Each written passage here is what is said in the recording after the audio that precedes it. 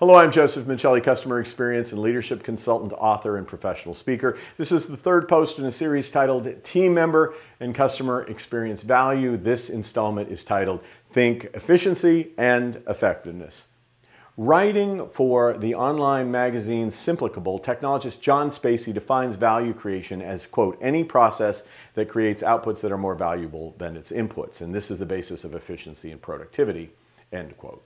In my recently released book, Stronger Through Adversity, I expand on the view of value creation by linking value to effectiveness. Now, specifically, I noted productivity is a combination of efficiency and effectiveness. Efficiency reflects a company's outputs, goods and services, over their inputs, human and material resources. The higher the outputs relative to the inputs, the greater the efficiency of a business. Effectiveness, by contrast, is an external measure of meeting stakeholder needs.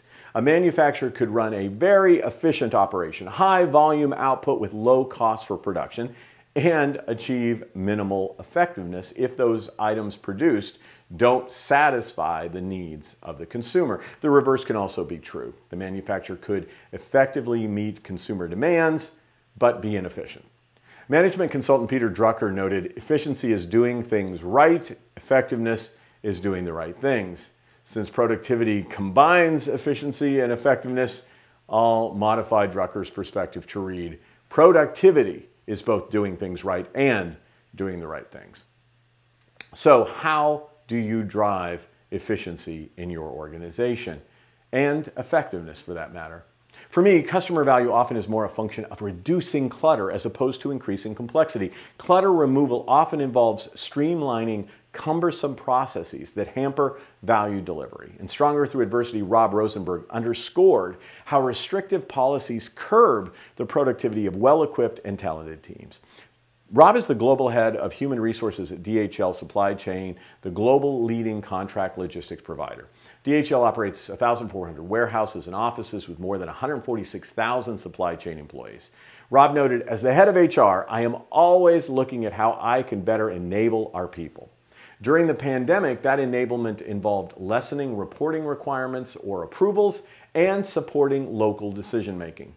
From our board down, we yielded more autonomy to our local teams. For example, in Singapore, our roughly 1,000 employees run vital life science operations, which ensure the distribution of pharmaceutical supplies. Nearly half of that team lives in neighboring Malaysia. During the pandemic, the borders locked between the two countries. Rather than trying to address the problem remotely, we empowered our local team to take action. Rob added, within 24 hours of the closure, the team found a way to work collaboratively with governmental agencies, third-party housing partners, and border control authorities. Our Malaysian employees were allowed to reside in Singapore for an extended period. The local team assured safe living and working conditions for our Malaysian employees and operated our life sciences and healthcare distribution without interruption. Rob's example demonstrates the need for leaders to challenge policies and procedures that disempower team members or slow business operations. We should see ourselves as enablers, poised to drive needed decision-making to the front line while removing barriers to effectiveness. Inspired by Rob's insights, here are a few challenge questions for you this week. Would you consider your business both efficient and effective? And how are you driving effectiveness? Are you reducing clutter and complexity? Are you also looking for ways to streamline the overall real-time decision-making at the front line?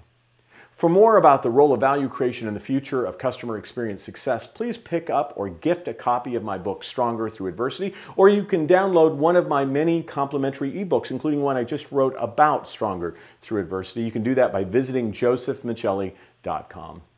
I hope you'll also join my guests and me for LinkedIn Live conversations every Thursday at 12:30 p.m. Eastern. Until then, may you be stronger through adversity and deliver high-value customer and team member experiences.